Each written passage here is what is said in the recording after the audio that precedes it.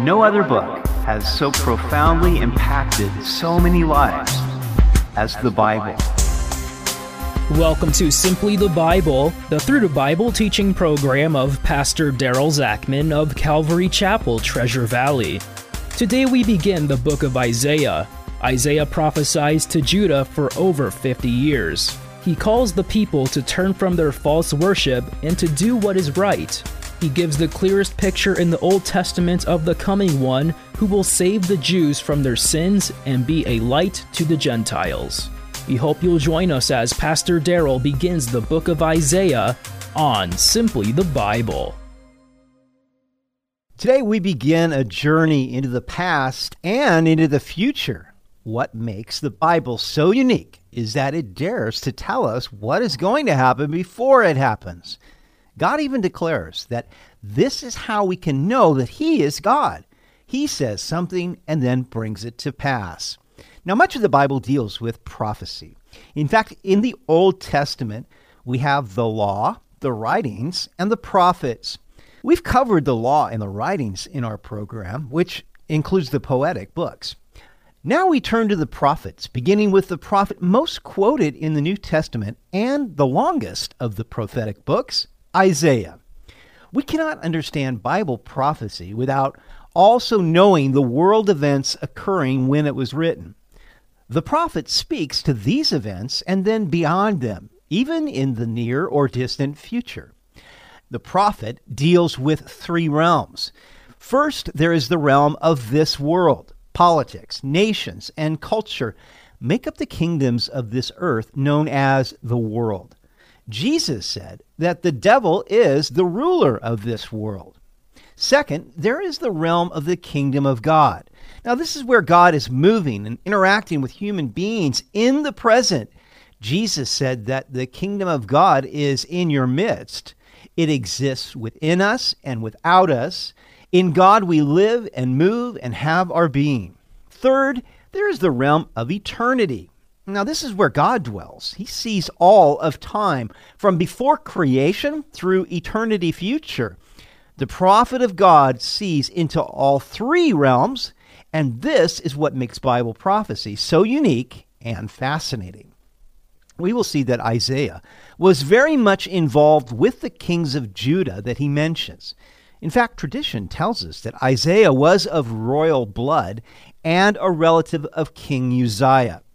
Therefore, he had access to the kings of Judah and spoke directly to the current political situations and the national threats. But God also gave him vision into the near and distant future. He saw God's plan for all generations to redeem Jerusalem and all mankind.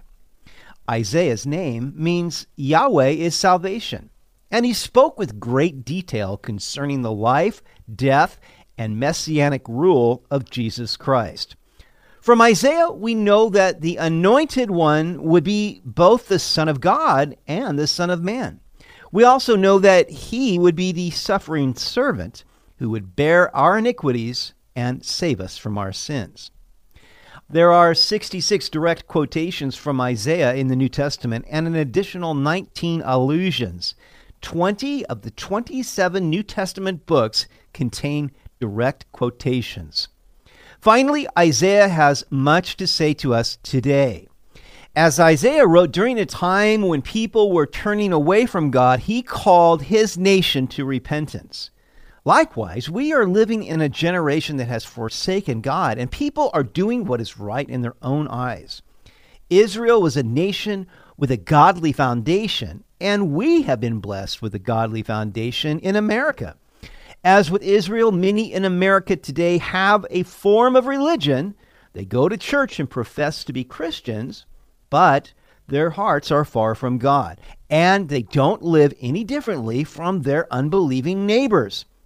As God cried out to his people to forsake their dead forms of religion and truly worship him from the heart, so he is calling to us today to do likewise. Isaiah chapter 1. The vision of Isaiah the son of Amoz, which he saw concerning Judah and Jerusalem in the days of Uzziah, Jotham, Ahaz, and Hezekiah, kings of Judah. Isaiah was a prophet to Judah during the reigns of 4 kings, spanning over 50 years of ministry. These were not the darkest days of Judah, although the shadow of judgment was over them. The Assyrian Empire was the terrifying menace from the north. During this time, the Assyrians took the northern kingdom of Israel captive.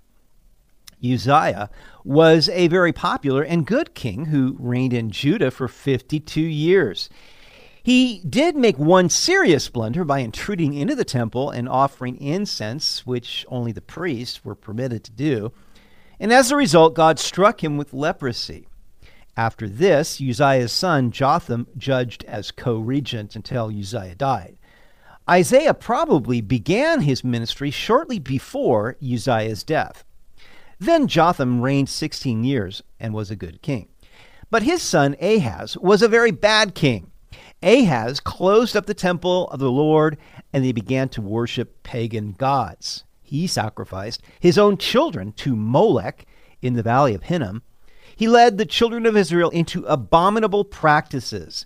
During his reign, the king of Syria attacked Judah and took a great multitude of them as captives. Also, during his reign, the northern kingdom of Israel began to attack and in one day killed 120,000 of the people of Judah. It was a time of moral decay and military weakness. Ahaz was followed by Hezekiah, who again was a good king. He destroyed the idols and the high places where idolatrous sacrifices were being offered. He initiated spiritual reforms and pointed the people back to the worship of the Lord. At the death of Hezekiah, his son Manasseh came to the throne, and Manasseh was extremely wicked, probably the worst of all the kings of Judah. According to tradition, he had Isaiah put to death by cutting him in two. Hebrews 11 refers to those who by faith were sawn in two. That's probably Isaiah. Verse 2, Hear, O heavens, and give ear, O earth, for the Lord has spoken. I have nourished and brought up children, and they have rebelled against me. The ox knows its owner, and the donkey its master's crib. But Israel does not know. My people do not consider. God calls the heavens and the earth to the courtroom. Evidently, the people have stopped listening to God's words. So he calls the heavens and earth to be witness to his indictment against his own children. They have rebelled against him. Now, an ox isn't very intelligent, yet it has the good sense to know its owner. And a donkey may be self-willed, but even it can find its way back to the feeding trough. But the Lord's people do not know him or where they can go to find spiritual nourishment.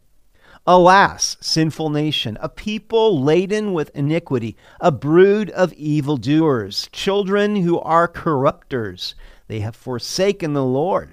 They have provoked to anger the Holy One of Israel. They have turned away backward. Alas, is a cry of woe. God is seeking to get the attention of the sinful nation. They are weighed down with iniquity, a brood of evildoers and corrupters.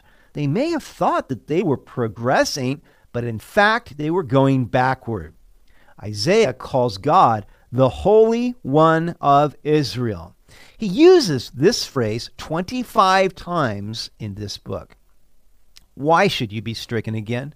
You will revolt more and more. The whole head is sick, and the whole heart faints. From the sole of the foot even to the head, there is no soundness in it, but wounds and bruises and putrefying sores. They have not been closed or bound up or soothed with ointment.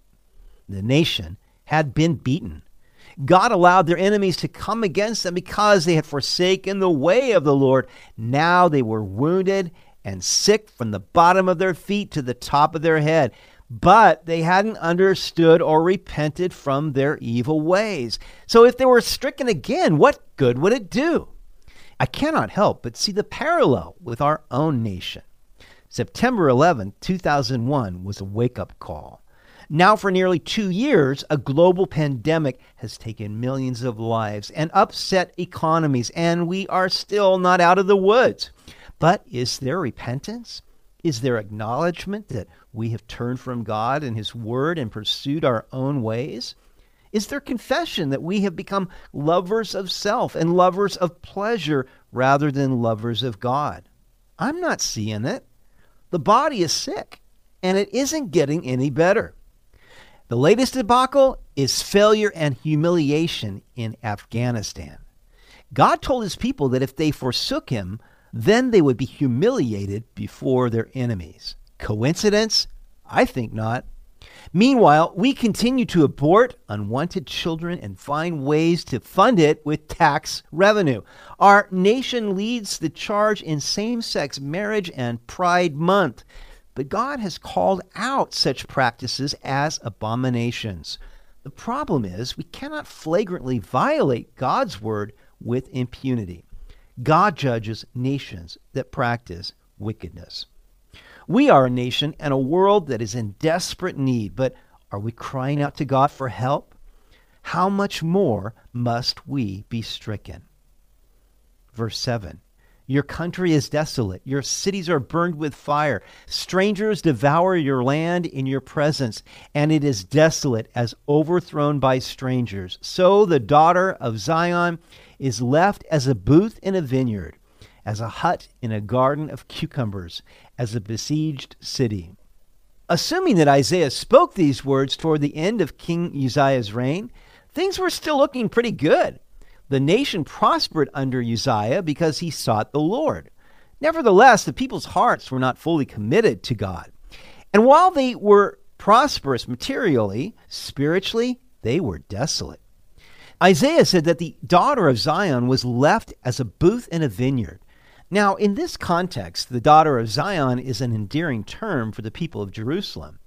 During the harvest season, they would construct a booth or shelter in the vineyard where they could stay until the end of the harvest. But then they would abandon it. Now God said, your entire land has become this way.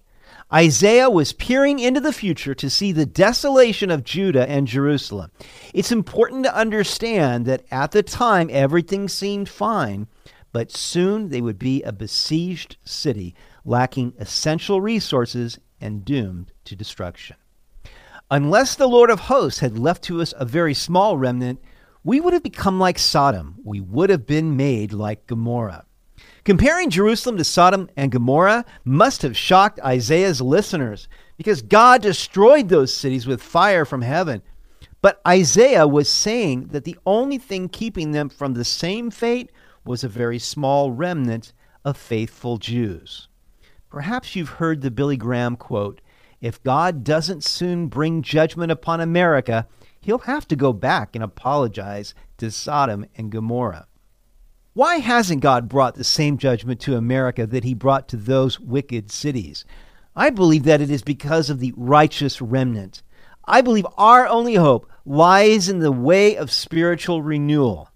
May God have mercy upon us and pour out His Spirit upon our nation, leading to conviction of sin and genuine repentance.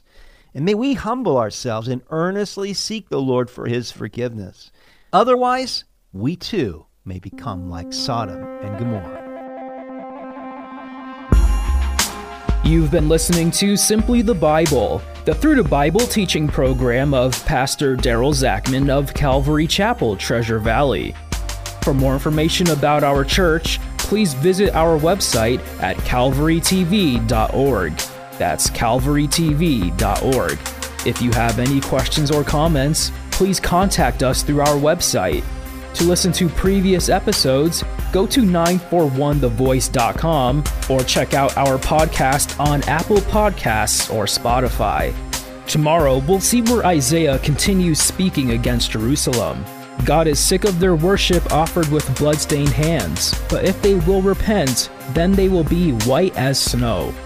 We hope you'll join us as we continue in the book of Isaiah on Simply the Bible.